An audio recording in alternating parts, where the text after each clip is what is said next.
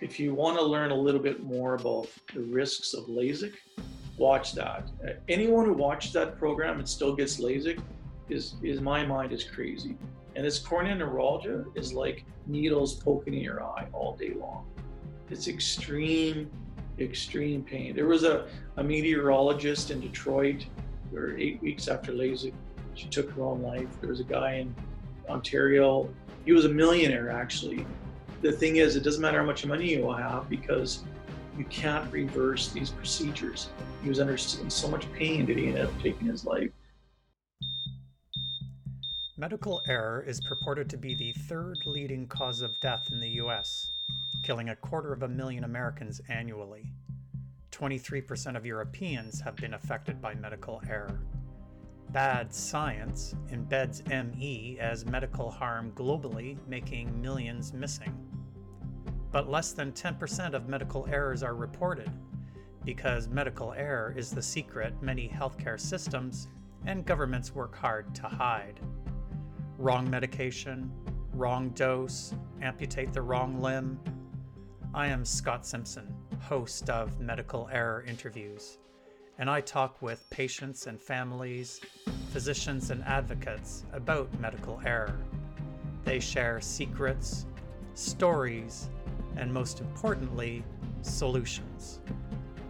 Medical Error Interviews is brought to you by my online counseling service, remediescounseling.com, a safe space for people affected by medical error, chronic illnesses, and other life matters. A note of caution: some may be distressed or triggered by the medical experiences of guests. Hello, humanity. I'm Scott Simpson, host of Medical Error Interviews. When I first heard of laser eye surgery many moons ago, my first reaction was one of suspicion. On the face of it, laser eye surgery sounded very dangerous. But after years of exposure to laser eye surgery advertisements, it squirmed its way onto my to-do list for consideration so that I didn't have to bother with contact lenses. But after interviewing Troy about his experience having his vision permanently damaged, and hearing what he's learned about laser eye research and the ophthalmologist industry, I will never, ever get laser eye surgery. The risks are just too great, especially the suicide-inducing pain of corneal neuralgia, where it feels like pins are constantly being poked into your eye.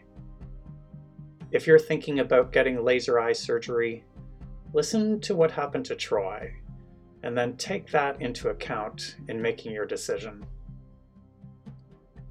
If you would like to support the podcast, you can subscribe on iTunes, Spotify, Podbean, and all the major podcast platforms. You can also support the podcast by becoming a monthly patron. Premium patrons get access to video versions of the podcast interviews.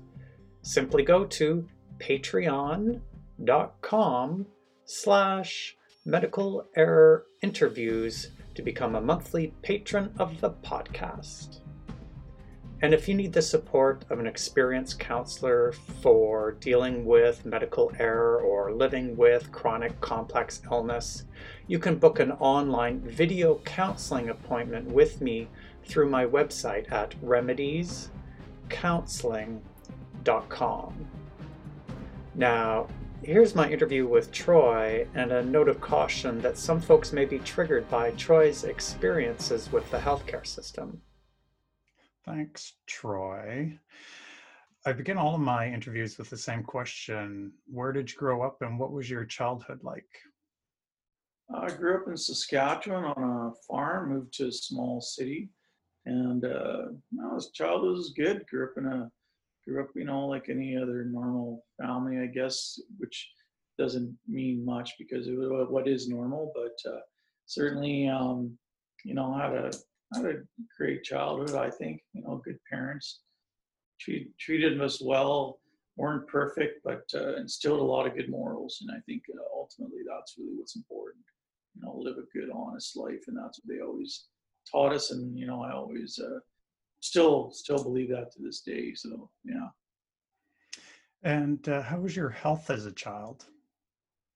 Health was very good. I did have sort of seemed to get a lot of flus and stuff like that as a young child, but later in life, excellent health, up until, recently. And then after high school, what did you do with your life? I went to university, I got a degree, and yeah, went into the workforce and you know became part of the rat race, I guess. Ultimately, like everybody else. But yeah, I know had a pretty good career, and so made a lot of good friends, a lot of good connections. So, but yeah, no, it's been good. I'm not trying to tell you I'm a millionaire or anything like that, but I'd say I had a healthy work life, and so it was there's always a mixture of good and bad that happens in everybody's work life, I think, and so certainly I had my share of bad bosses and those kinds of things, but the amount of people that I've met and good connections I've made have been well worth it. So And then today we're going to talk about your experience with the healthcare system. So, what year did this all start to unfold? in early 2019. And so, tell us what happened. Sure. And if it's okay, I kind of wanted to cover off a couple of topics. Basically, I'll cover off kind of what happened to me, which relates to the topic of laser eye procedures, and including my procedure, which was called retinopathy. And then if we have time at the end, I would like to also talk about the Canadian Medical Protective Association, or the CMPA. And I think the two are very, very related because, and we'll get into that in a bit. And so I'll start with the first part of it, which is laser eye procedures. So, of course, this is all my opinion. I'm not trying to say I'm an expert in the area, but I've certainly done a lot of research. I'm well versed in what's happened to me, and I've researched as much as possible. So all the stuff I say is based on as much research as possible. So my first point I really want to talk about is that lasers are dangerous weapons, and the Geneva Convention has banned the use of lasers in warfare. And you kind of might ask yourself, why is that relevant to what I'm talking about, laser eye procedures in Canada, with lasers that are approved by Health Canada, used by doctors with tons of educational experience? How could that be? How could that really be important? How do those two match? Well, let me read an excerpt out of my legal disclaimer that I signed before my procedure. I understand possible side effects of the laser eye procedure include bleeding, retinal detachment, pain, visual disturbance, vision loss or blindness, and many other potential unforeseen events. So the point is that lasers are they can create a lot of harm. They're dangerous, right? I mean, that's why pilots are always worried about a laser being pointed into a cockpit. It can blind them, right? So they're dangerous to start off with. And I think, the thing is too, we really take our eyes for granted. I mean, we have most of the information we get into our brains comes from our eyes. They say, nonverbal communication is 95% of what we see. That's all happening largely through our eyes, right? So if a laser eye procedure destroys your eyes or wrecks your eyes or creates a lot of problems with your eyes, it has a huge impact on your life. And the thing is, laser damage to the eye is what I call an unnatural injury. It's not like a rock got kicked up into your eye or a bug hit your eye. It's an unnatural injury. So as a result, the body doesn't know how to handle that, how to heal from that. It's not something that over the thousands of years of evolution, our human bodies have figured out a way to heal. So for example, the retina never heals, never had a reason to heal, because it never really had a reason, never had to deal with laser damages before, right? So the retina just never heals. It doesn't have that regenerative capacity. So there's a few different kinds of lasers that are used in these medical laser eye procedures. There's one called light YAG lasers. There's excimer lasers that are used in refractive surgeries like LASIK and PRK, cataract surgeries. You know, that almost all seniors seem to go down the path of cataract surgery. But in fact, it is a laser eye procedure similar to LASIK. A lot of people don't know that, right? Then there's these green lasers used for what is called retinopathy, which is what happened to me. So my story is, and first, before you understand that a bit, you have to understand what the retina does. So the retina is inside of your eye, it's on the back of your eye. It kind of acts like a satellite dish that sits in the back of your eye and focuses and collects light information. It's like a very thin membrane. And so it sort of focuses the light coming into your eye. So as you age, this is the theory that ophthalmologists that I've read about, is as you age, the retina can sometimes slightly pull away from the back of your eye. And as it pulls away from the back of your eye, what will happen is sometimes you'll get tears or perforations in the retina, usually on the very outer extremities of your retina, the back of your eye. So if there's a tear or if the retina is sort of pulling away from the back of the eye, how does that manifest in the field of vision? What's the experience of someone? Oh yeah, so what will happen a lot of times they talk about is flashers, like a little flash of light that's not caused by anything. So you'll see a flash of light, and in fact that light isn't really there, and you get a little freaked out about it, and you go in and you take a look and you see that'll happen. And it actually happens to a lot of people as they age. And part of it, the reason is, my understanding is because the gel inside of your eye starts to kind of shrink a little bit, loses a little bit of its volume, kind of coagulates a bit. And sometimes it'll pull away right from the back of your eye. And that tugging, or basically tugging process is where the tear happens. And that's where sometimes you'll have light flashes. Now, I did not have any flashers. What happened to me was I had what was called a floater in your eye. And, you know, sometimes people will see like, looks like a little hair floating around in your eye, it moves around as you move your eye. And that's what happened to me. And that's what got me going to an ophthalmologist in the first place, which I wish I would have never done, because that's what started my process and got me into seeing a retinal specialist in the very first place, right? But I never had any of those kind of warning signs of a retinal detachment. That's a warning sign of a retinal detachment, a flash of. I didn't have any of that, but a lot of people do. So you had a floater just in one of your eyes? Yeah, just in my right eye, actually. So I went in, well, that was actually back in 2017. And I went in and we talked a bit about what it was. And he suggested that I do a small laser procedure. And so what they do is, retinopathy, what it does is where this little tiny tear is, what they'll do is they'll take this laser and shoot around it, say 10 or 15 laser strikes. And the idea, the theory behind it is that by doing that, it sort of seals the tear so they can't grow. You don't want it to grow because you can get fluid from your eye go into that hole, get in behind your retina, and it can peel away from your back of your eye, and it's called retinal detachment. So this is the theory behind retinopathy. That's why they recommend doing it. So I had that done in my right eye in 2017, but I had absolutely no issues. So then I start going to, once you get into the system though, you know, the thing is they go, well, come see me in another year. So I did. I came back 2018, had no problems. Go back again another year. I'm expecting nothing to be said because I'm having no eye issues. It's a routine annual exam. But this time he tells me he sees a small tear in my other eye now. Well, that's got me into the system, I'd call it. So when you had the 2017 procedure, you still had the floater. It was just the procedure was to prevent it from getting any bigger.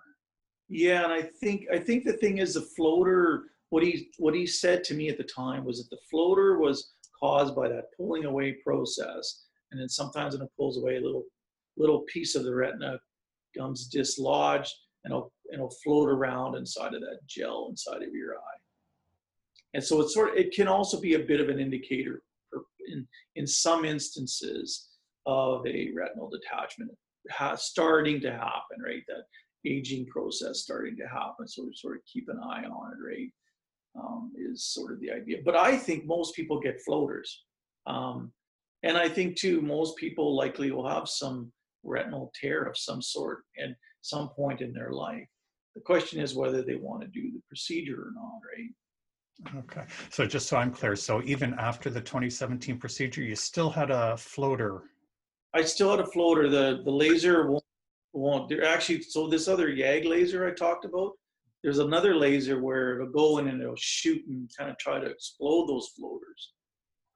Okay. That's another procedure that some people, but to me it's even more dangerous because then the laser is shooting towards possibly toward your optical nerve.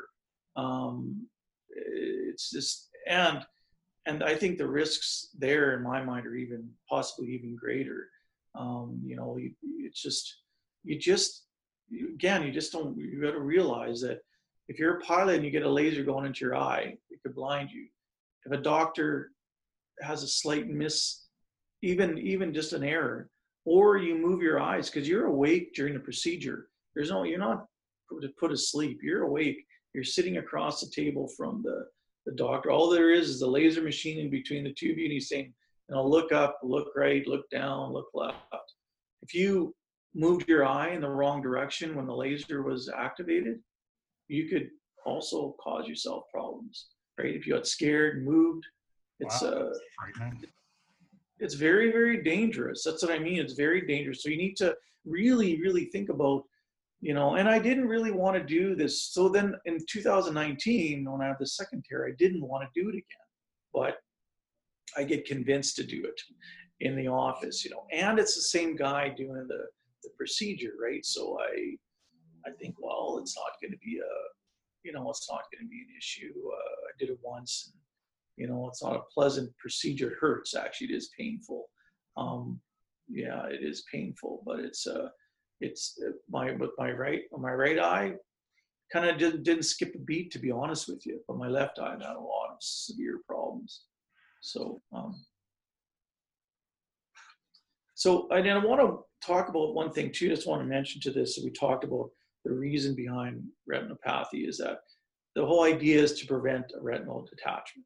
That's why you do this, right? You sew around the sort of like laser around the tear so the fluid doesn't get in, so you don't get a retinal detachment. But let me remind you what one of the risks were that I signed off on. One of the risks of the procedure is retinal detachment.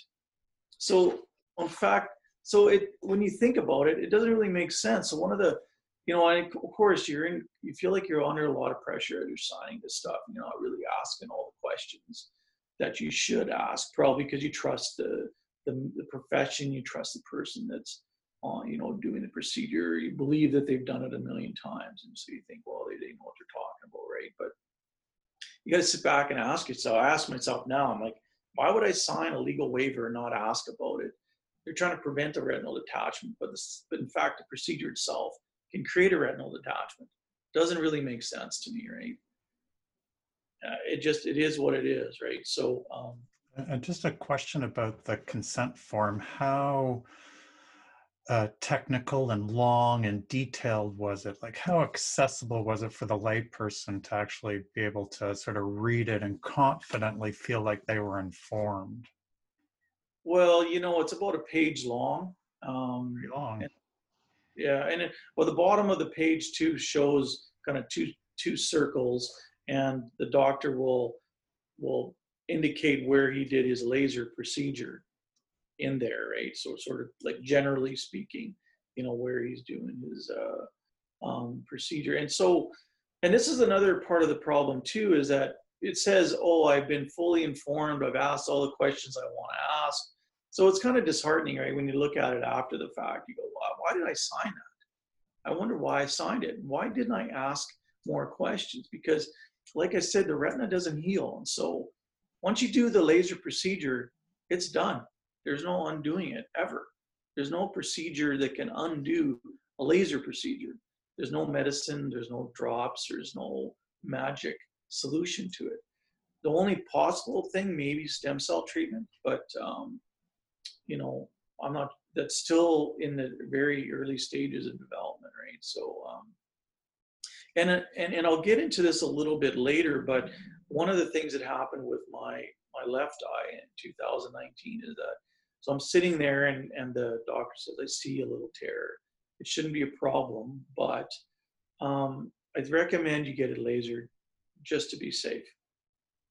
So I go, okay. Well, after the fact, when I started having the problems, I realized that he'd lasered 4 areas, not one. So back up a wee bit. So you have the second treatment procedure. When Yeah. did you know that something wasn't right? Within a day or two, I started having really bad, visual disturbances. Like I'd have, and I'll talk. Yeah, well, basically, I'll tell you what I had. I had where it started was about a day or so after, 2 days after, in the morning, I woke up and I moved it was dark in my room, and I moved my eyes right to left, and I saw like a firework explosion go off. And that scared me. I was like, what is going on here, right? And so I knew something was wrong right then. And then within a couple of days as well, I've also started getting what are called white flickering lights. So if I'm in the sunlight, I don't see it, but when I move inside, the cones or rods or whatever it is inside of my eye are misfiring, and I get what look like flashers, but they're not flashers. They're specific to certain areas. And over time, like as my eyes adjust to the darker room, they'll sort of slowly disappear. But so they happen every day. So they impact me every day, you know, and I also fluorescent lights set it off as well. It's because fluorescent lights are very similar to the sun, right? That's why they use fluorescence to grow plants. So so I'm getting these effects started happening fairly shortly. And so I went back, you know, and talked to the doctor, and he just basically said, well, these are flashers, and they might go away. And I'm like, well, are you sure? He's like, yeah, I should go away in like a month or a few months. And then he started like extending the period that it would go away. Well, now maybe now it'll take 6 months. And then it was like, no, it might take 2 years. Every time I go back, he extended the date. So this you experienced these for months and months and kept going back, and yeah, kept going back and kept getting the story that, oh, it's should go away, and it's a flasher, like I said, that natural pulling away, tugging effect. But I've realized that it's in specific spots, and that's when I started wondering. Well, even within the first week, he recommended then that I go and take some retinal pictures in his office and pay $100. The problem is, and I'll talk about this after a bit, was that, you know, do the pictures first. Don't do them after. After the fact, it's done. Like once the procedure is done, it's done. And, you know, so when you start trying to figure out what happened, and so what's happened is, because I can't look inside of my own eye, the only way to do that is with a picture to see what's happening. And then even with the pictures, it took me a while to figure out what happened, because there's no retinal specialist out there who'll say, well, this is what happened. I want to explain to you what happened, right?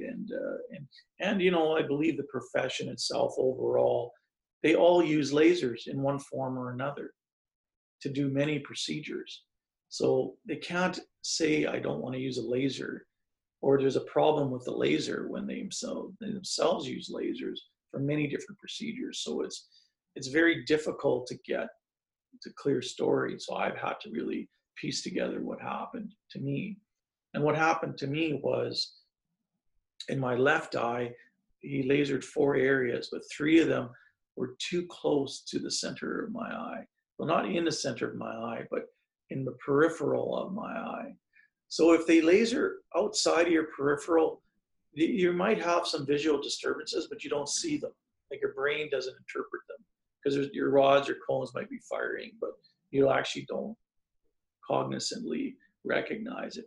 But if the laser comes too close into your field of vision, then all of a sudden it damages the rods and cones, and then you start seeing these strange phenomena in your eyesight. And so yeah, and so that's one of the major problems.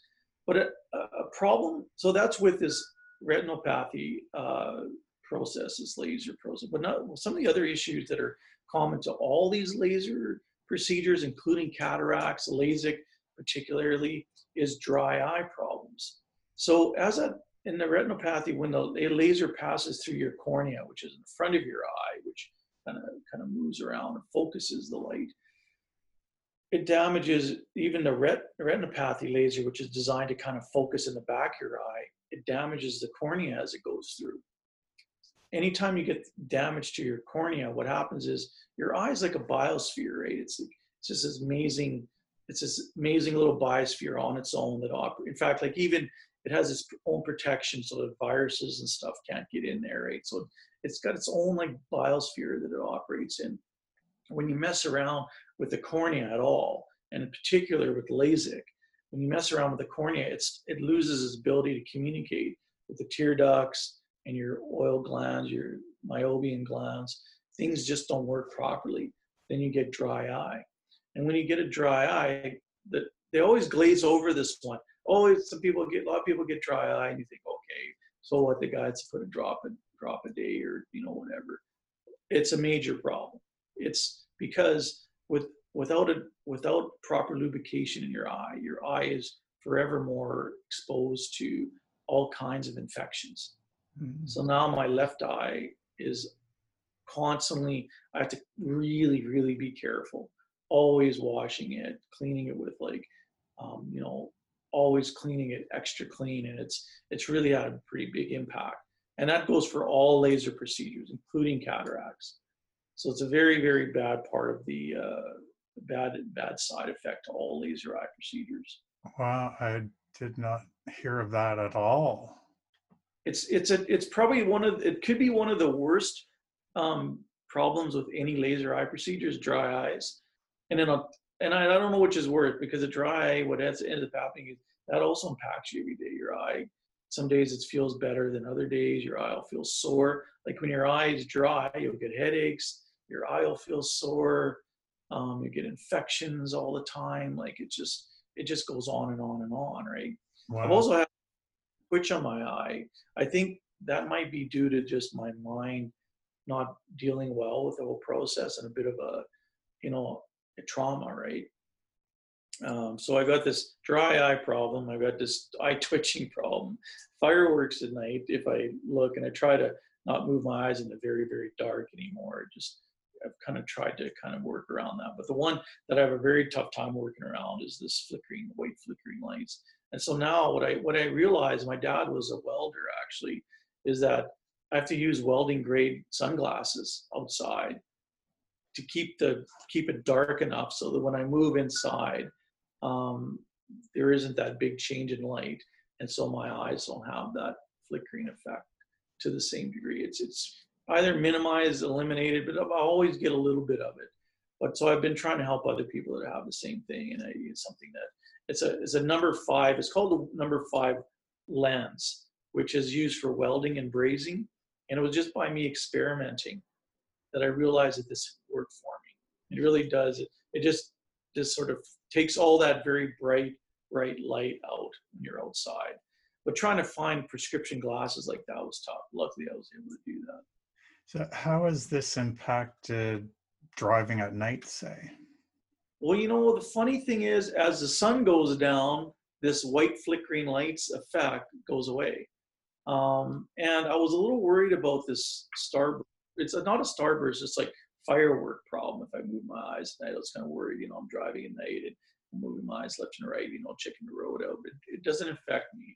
So that part doesn't really affect. It's really just like very, very, very dark. And it seems to really be when I'm laying down, sleeping, and then I get up and say, go to the restroom in the middle of the night or something like that. That's when I can see that in a dark room.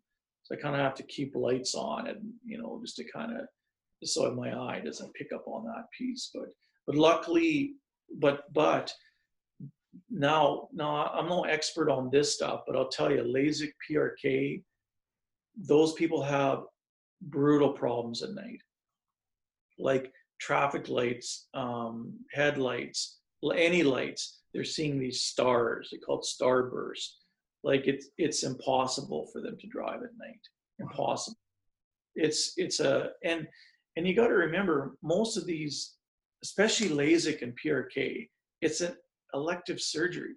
People are sold on this, on this idea of throw your glasses away. You don't have to pay $300, $600. Good glasses are expensive, right? They can be $1,000, but let's say $300, $500 glasses. Throw them away. You don't need them anymore. Well, guess what?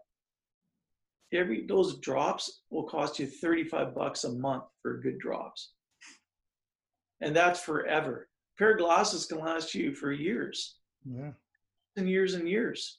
Yeah, your eyes might change a little bit, but and your eyes don't hurt. When you do anything to your eye, LASIK, it's extremely dangerous.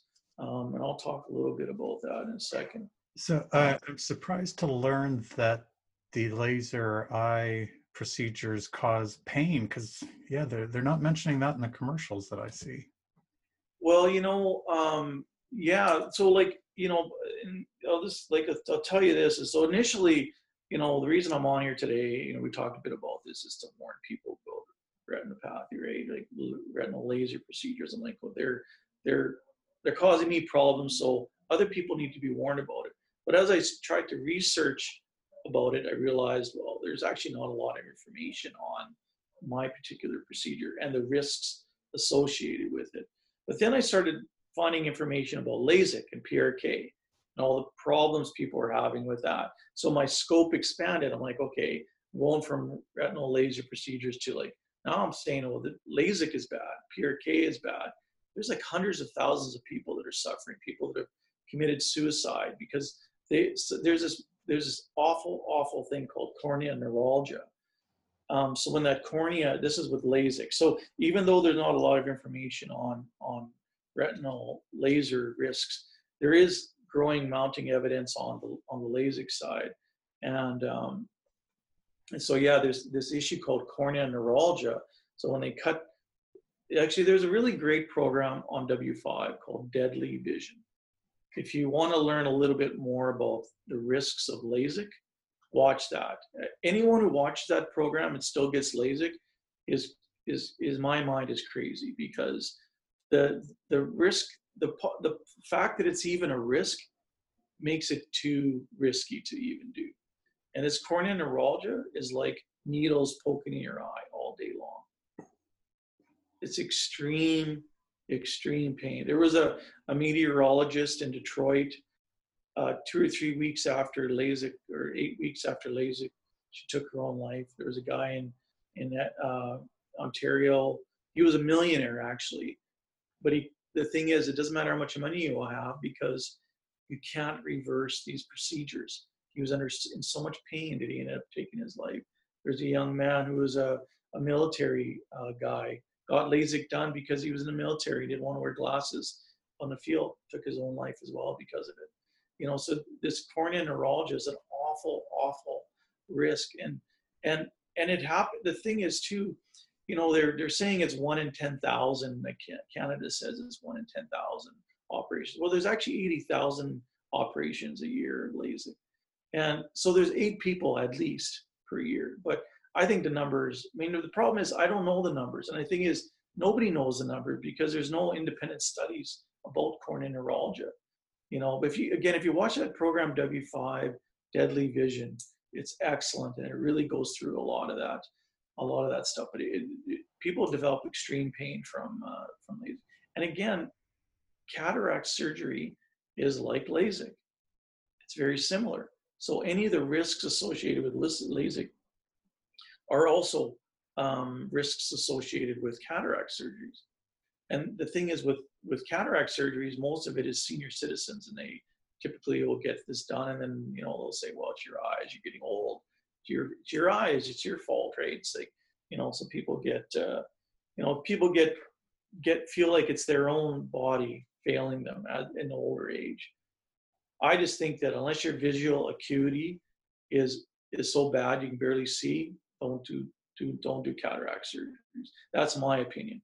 I just think that you should just really decide. if somebody says, oh, you're starting to develop cataracts, well, just let it go. It's going to be okay. Keep an eye on it. And if it gets really, really bad, you always have the option of doing it, but understand the risks, right? I think it's, and the thing is too, is that, the thing is you got to remember is that, all the information that we're being told about these laser procedures is coming from the profession that makes billions of dollars off these procedures, right? And so, I mean, listen, I know they're successful, but they're very successful. Most of these ophthalmologists operate out of private eye clinics. And when you drive up to a private eye clinic, it's not some old shabby building. It's often a beautiful, shiny building. And I'm not trying to say they shouldn't be allowed to be successful financially, but all I'm saying is that there's a lot of money in this laser eye procedure business, and they're making a lot of cash out of it. And those are the same people that are telling you what the risks are. And so there's really no independent information, right? So it's, and the private clinics, eye clinics, I think there's others, they largely operate outside of the provincial healthcare system and the regulatory system. In fact, if you go to a hospital, you go to your GP, all that information is typically in one system.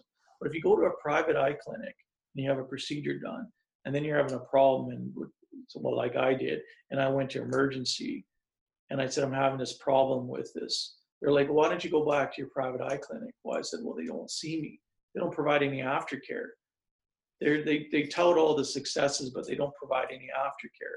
They just continually kind of grind you down until you get really tired of it, and you float into the regular system. So they make money off the procedure, but when you need care, you have to go back to the old public system. That is, that really has no tools to help you with, right? All they can do is say, well, we can give you some counseling or take some medication to help you with your anxiety, for example, but that's about all they can do, right? I mean, they ultimately can't really help you a whole lot. And if you in a hospital and you say, hey, I had this procedure done at this private eye clinic, they can't pull it up. In Alberta anyways, they can't pull up the records. They don't see it. It's private. It's sitting it's a separate, so it shows, like information wise, it's actually a separate system. So you have to be really careful about, who you're dealing with. So like, I mean, I just want to say this too, is like, and again, this is my opinion and people will do what they want to do, but, I just really I think that unless you have an emergency of some sort, whatever operation that is, an emergency, well, you probably need it. So you can't sit down and talk about the risks. You might be unconscious, who knows, but, unless it's an emergency, be very careful about any procedure, but particularly eye procedures. Like LASIK, it's definitely not an emergency. It's elective all the time, all day long. It's elective. Don't ever do it, in my mind. I know like a lot of people even have had the procedure that I've had done. Let's say, yeah, but it saved my vision because it staved off a retinal detachment, perhaps, right? So they're able to shoot the laser in your eye without having to cut your eye open, for example, right? So it does have, like, theoretically, it does seem to have benefits. But again, why would you, if it's got a benefit of stopping a retinal detachment, why is that also a risk of the procedure? It doesn't make sense to me, right? But I want to warn people, like, I think some people are particularly at risk with laser eye procedures, especially LASIK. People like military personnel, police officers, pilots, senior citizens, everybody, anyone who's thinking about doing a laser eye procedure, really, really think twice about doing it. And again, like I said, there's very, very little public information on retinopathy risks out there. You search, you will find almost nothing. But as a proxy, like we talked a little bit about, you could look at other laser eye procedures like LASIK, and there is information. One of the former FDA approving officials of LASIK has come out publicly stating, it should be banned. Like, it should be a banned procedure, not stopped, not regulated heavily, banned. And he's done his own independent studies that says the complication rates are up to 30%. Whereas if you walk into a LASIK clinic, they'll tell you it's less than 1%. So there's a big disconnect there, right? Yeah. Um, So how can this former FDA guy find upwards of 30%, yet Health Canada is saying 1 in 10,000? yeah, like they're well, that's cornea neuralgia, the 1 in 10,000. But and Health Canada isn't saying that. It's the Canadian Ophthalmology Association that is saying it's 1 in 10,000. They believe it's very, very rare, is what they say. For the But corneal. neuralgia, but all these other risks, so there's cornea neuralgia, there's severe dry eyes, there's like vision problems, there's blindness, there's all kinds of problems that are happening associated with LASIK. And that's up, those are at least around 30% is what he's saying. So 1 in 3 people are going to have a problem likely. And I'm telling you, if you talk to a lot of people that have had LASIK done, they'll almost all tell you they have dry eyes at a minimum. And yet, what do? They just manage it on their own, right? But the problem is there's no, like, say, government agency tracking this stuff. Like, I tried to talk to CNIB about it, but they were not interested. I would think that they would be For interested. folks who aren't familiar with CNIB, that stands for. Canadian National Institute for the Blind. And I thought, because I had a friend of mine, she told me this lady she knew had LASIK done, was going blind. And so the private eye clinic said, here's the CNIB's phone number. Good luck with that. So that's why I thought that Canadian National Institute for the Blind, who's there to kind of support people with eye issues, would care and say, hey, listen, we're getting customers that we shouldn't have to get, because we got enough customers as it is coming in from regular eye health problems. We don't need more created through LASIK or other eye procedures, right? But they just didn't want to weigh into that topic, because there's it's a big industry, and it's, how do you go up against it, right? It's tough there's a lot of money involved, and you see LASIK signs, LASIK procedure advertisements all over the place. I'm sure on your Facebook it comes up constantly, but there, on that cornea neuralgia topic, there actually is a class action lawsuit against a company in Canada. Am I allowed to say the name of the company? I don't know, maybe it's you can search for Well, it, I guess. if there's a class action lawsuit, it should already be in the public records. Yeah, so LASIK MD is a Canadian company that operates across Canada, that does LASIK procedures, and there's a class action lawsuit against them with respect to cornea neuralgia suffered. So there's enough people, obviously, that before they'll launch a class action lawsuit, that are suffering from that condition. But the thing is, it doesn't cover off all the other providers of LASIK. And there's many, many other providers. To me, like, where I really think Health Canada should get involved is to look at the laser manufacturer, going back to this square one and saying, okay, who's manufacturing this stuff and those risks, and therefore, okay, what are the risks, and these are the risks that have to be told to the public when they're getting this stuff done. And Right? the research, let's take a look at your research on this from the manufacturers. That's what I'm saying. How valid is the research that they're pushing out there? Well, yeah, and I guess it is, I guess that it's a problem ultimately in many different businesses, where the research is often funded by the same company that's making the money off of it. I mean, it's a sad reality of our world, but we often get the research done by the same people that are promoting their products.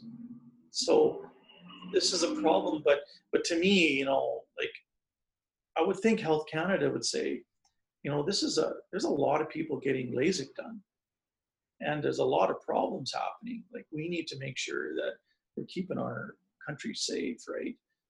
People, and you'll hear a lot of people that swear by LASIK. They'll be like, I love LASIK.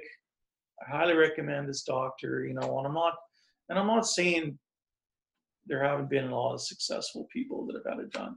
I think one of the reasons it's successful is because, unlike a retinal injury where the retina doesn't heal itself, the cornea, over history, our human bodies have been exposed to dust, branches, and rocks, fights, whatever. So the cornea has a very, very high ability to heal itself. And that's why there's a lot of success. But some people, their corneas don't heal well. Maybe the operation didn't go well, the flap that they cut up and the back, maybe it doesn't fall back in the right spot. There's a wrinkle in that flap, whatever reason it might be. But the nerves in there's more nerves in your cornea than anywhere, like per square inch, than anywhere else in your body. So that's why when people are having these nerves are trying to regrow and they're having a problem regrowing, it's firing off the nerves causing the eye pain.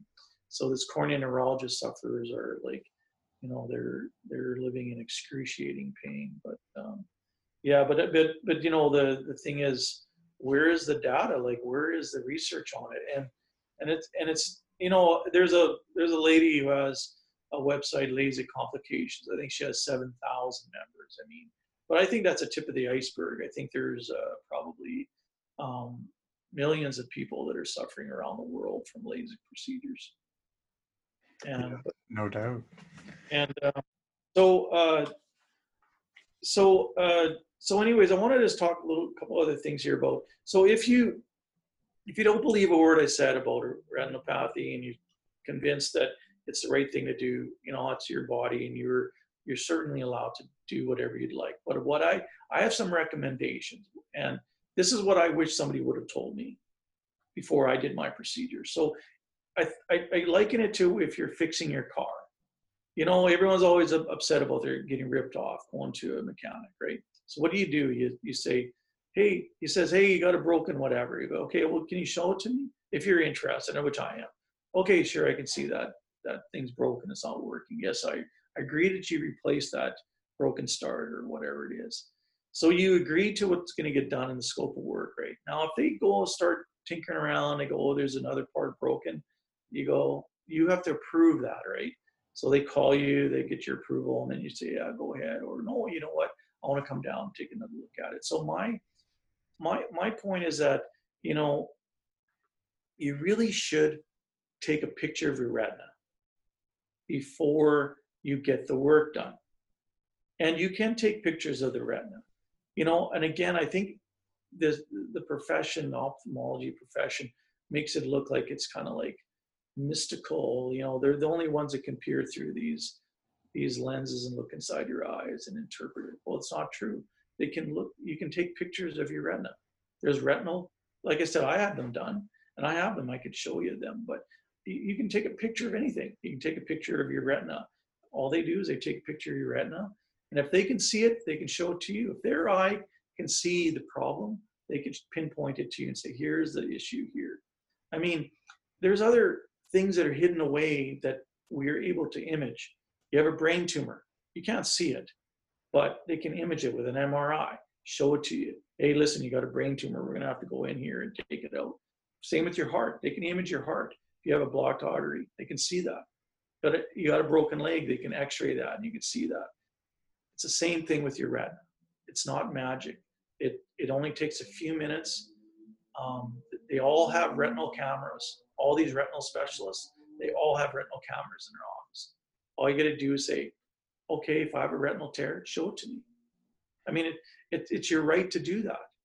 And it's not like the science isn't there. You're able to see that. So it's very important to me, to get a picture done. And then one of the problems too is that you should, like I said, with the scope of a vehicle fixture, you say, okay, there's one tear there. I agree that you can laser that area. And you have an agreement on where it is. All you do is draw a circle and go, okay, over here, you're gonna laser this one area, this one spot, or two, or whatever it is, right? And then also on top of that, you say, okay, but how is that in my field of vision or outside of my field of vision? I'll have that discussion with them as well. So I'll agree to this spot, but this other one I think is too close to my field of vision. I disagree with that being done. If you do that, then you don't have a problem. It's right? curious that providing an image before the procedure as a way of explaining, what the problem is not part of their standard operating procedure. you're right, it's not. And they should have like this legal waiver form. They should have a second form that says, okay, this is the normal risks, but then on top of that, we're going into your field of vision. So you need to be aware of that, and you've been strictly warned that you will have visual problems like white flickering lights for the rest of your life. It makes sense, right? Show it to me. And I'm talking about non-emergency situations like mine was. Mine was optional too. He said, well, you don't have to do it, but I recommend you do this. So not only does he laser one, he lasers 4 areas, 3 in my field of vision. And again, and then what happens is a few days after I'm having problems, then he says, go take some retinal pictures upstairs. I pay $100. And then, but the problem is, what good are those pictures then? They're no good to me now. Now I know where the damage is done. That's all I know, right? I'm curious. So he lasered 4 different spots. Does he charge per laser? Well, I don't know that. I went to the health. I asked the health to see a breakdown of the one charge because I got a summary statement prepared, and I could see the date that the procedure was done. But I don't know whether or not there was a charge per area completed. I've gone to them. I haven't gotten that information back. But that's a good question. I don't have an answer for whether they just charge one. But I mean, it's a 2-minute procedure and it's $500. Versus a checkup is probably $80. Takes probably 15 or 20 minutes. Once you have the procedure done, you can't undo it. And that's where anybody who's had a laser eye procedure done, it just cannot be undone. It's a sad situation, but it's a reality. So you told us about some folks are doing the class action lawsuit against a specific company for a specific type of injury. What else did you find out about how the system works for other folks who've been injured and are trying to seek justice? Because I've seen people that have gotten their retinas lasered around and around and around 3 or 4 rows. It's awful. Like thousands of the shooting lasers all over the place. And these people did not know that it was being done to them. Wow. If I showed you the picture, guy should send me a picture. It would almost turn your stomach, like how much lasering he's had done on his eye. It's crazy. And he was not asked if they would do that. They did it, but see, he had a retinal detachment. So because one of the other things that laser does is it kind of tacks your retina to the back of your eyeball, kind of glues it on, like what's spot welding it, right? So they're kind of doing you a favor by spot welding it to the back of your eye. In the meantime, all these crazy visual disturbances drive you crazy, right? So I just want to say that again. Anyways, about this whole thing. So there's my story. There's these people with laser eye procedures. And like you said, your program is much broader than that, obviously. Anybody who's up against, and in Canada, now I wanted to talk a bit about the CMPA, or the Canadian Medical Protective Association. So, and this isn't a USA or world. It's the only system like it in the world on the G7 countries. It also apparently, the numbers of injuries in Canada is much higher than other G7 countries. You do need to be afraid if you have a medical procedure done in Canada, because it is almost impossible to sue a doctor in Canada. Almost virtually impossible. So, and the thing is, what's important, I think, for people, if you're going to do any procedure that's kind of not emergency, that you really need to understand the risks. And, often you go, well, like I said, I researched a little bit. What are the risks of, laser, retinal laser? I was Googling it before the procedure was done. Well, guess what? It was all right in front of me. It was in the legal disclaimer that they're getting you to sign. Any procedure will have them listed out there, right? So a lawyer told me once, it's not on that form unless it's happened to a lot of people. That's when they start putting it on the forms. They keep adding it. Like corneal neuralgia now is added to a laser procedure. It's been added because it's a known problem now, right? So make sure you go over every item and get what's called informed consent, which is you understanding every risk.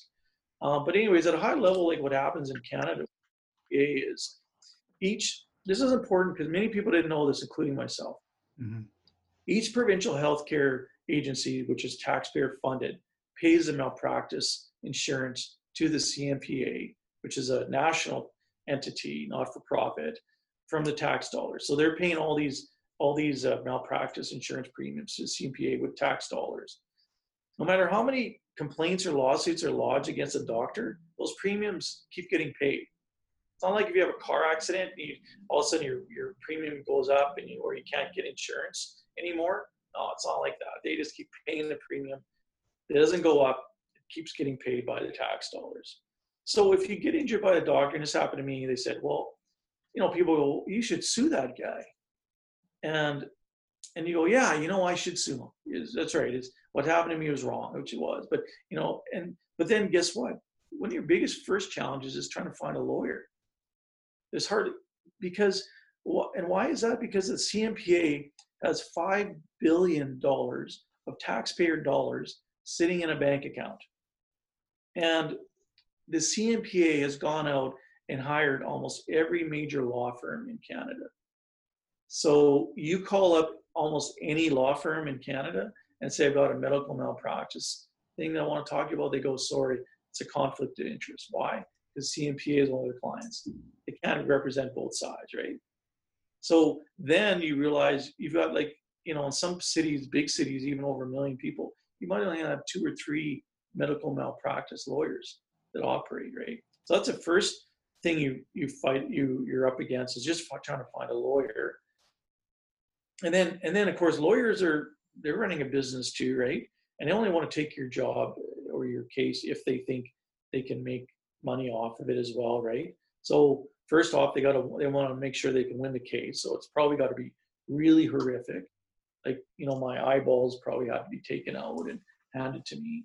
And then another thing too is that they want to make sure that you're making a lot of money, because a lot of the award in a court case is for future lost earnings.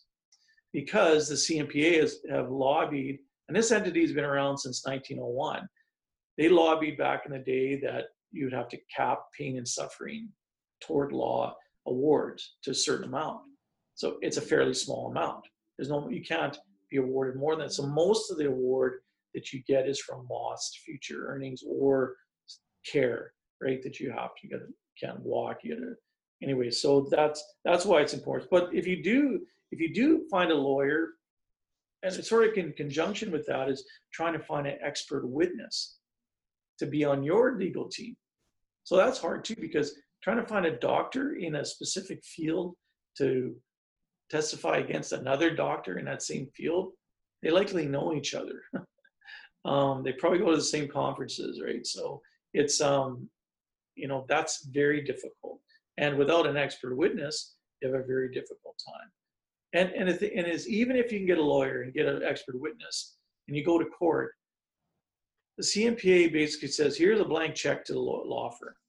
Hire whoever you want. So if you hire 1 expert, they'll hire 5 or 10. Doesn't matter, because why? Because they know that if you win, well, it's good for you. But if you lose, you don't only have to pay your out-of-pocket costs and legal fees, but you have to pay theirs back as well, including all their expert witnesses, right? So if you lose, you pay expert witness fees, airfare, meals, lodging, consulting fees, their lawyer fees. It'll bankrupt you, basically. So if you lose, it'll bankrupt you. And this rule was also put in place by the CMPA. This I call it triple jeopardy. And why do I call it triple jeopardy? Because your taxpayers' dollars are going to the provincial government, it goes federal, then goes back to provincial governments, and then it goes back to CMPA to pay. So you're paying for the CMPA's premium, the malpractice premiums, first off, to fund the lawyers. Then you have to pay for your own legal costs. And if you lose, you got to pay theirs again. So you're paying 3 times if you lose. And then can you imagine why it's surprising that that only 60 cases per year go to court in Canada? And of those 60 cases, like for example, in 2018, only 8 people won their cases. It was 14 in 2017, 9 in 2016, only 4 in 2015. And so basically, if you make it to court, your chances of winning are so low. And, so it's basically, it makes it virtually impossible. I mean, when you're talking 8 people winning a court case per year, that's statistically zero. That's as close to statistically zero as you can get, right? So anyways, in conclusion, I just want to say that, you don't want a doctor error to happen to you. And I know, you got to live and you've got to have a certain level of trust. We need doctors. We interact with them all the time and they help us. I don't want to paint all ophthalmologists and all doctors bad, but all I'm saying is that if you get a procedure done, any procedure, really understand the risks. If it's not if it's not an emergency, understand the risks, and avoid elective procedures. Avoid them. Mine wasn't elective. Mine was a medical procedure, but I still, I'm suffering. And again, I really am at a point where there's not a lot I can do about it at this point from a legality perspective, which is why I wanted to come on your program. So thank you for hosting me and to, allow people to, maybe learn from my experience a bit and possibly avoid what happened to me. That's why it's like, eyes are everything. They're so important. Do everything you can to protect them. And don't risk them in an elective procedure. That's my message. Yeah, well, this has been very edifying, I must say, because I've worn contacts for decades, and it's crossed my mind a few times, I should just go get that LASIK surgery done and, never have to worry about these contacts again.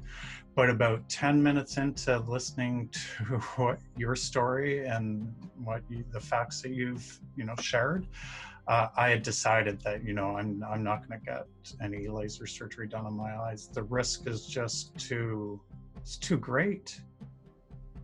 Okay.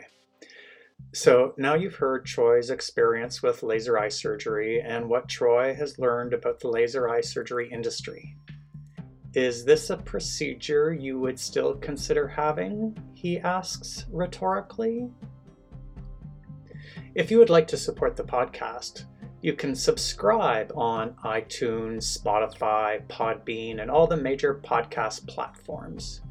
You can also support the podcast by becoming a monthly patron.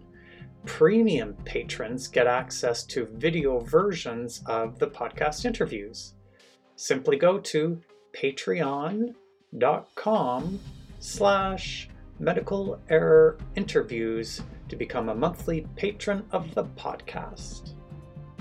And if you need the support of an experienced counselor for dealing with medical error or living with chronic complex illness, you can book an online video counseling appointment with me through my website at remediescounseling.com. Thanks for listening to the podcast. Be kind to yourself, be kind to others.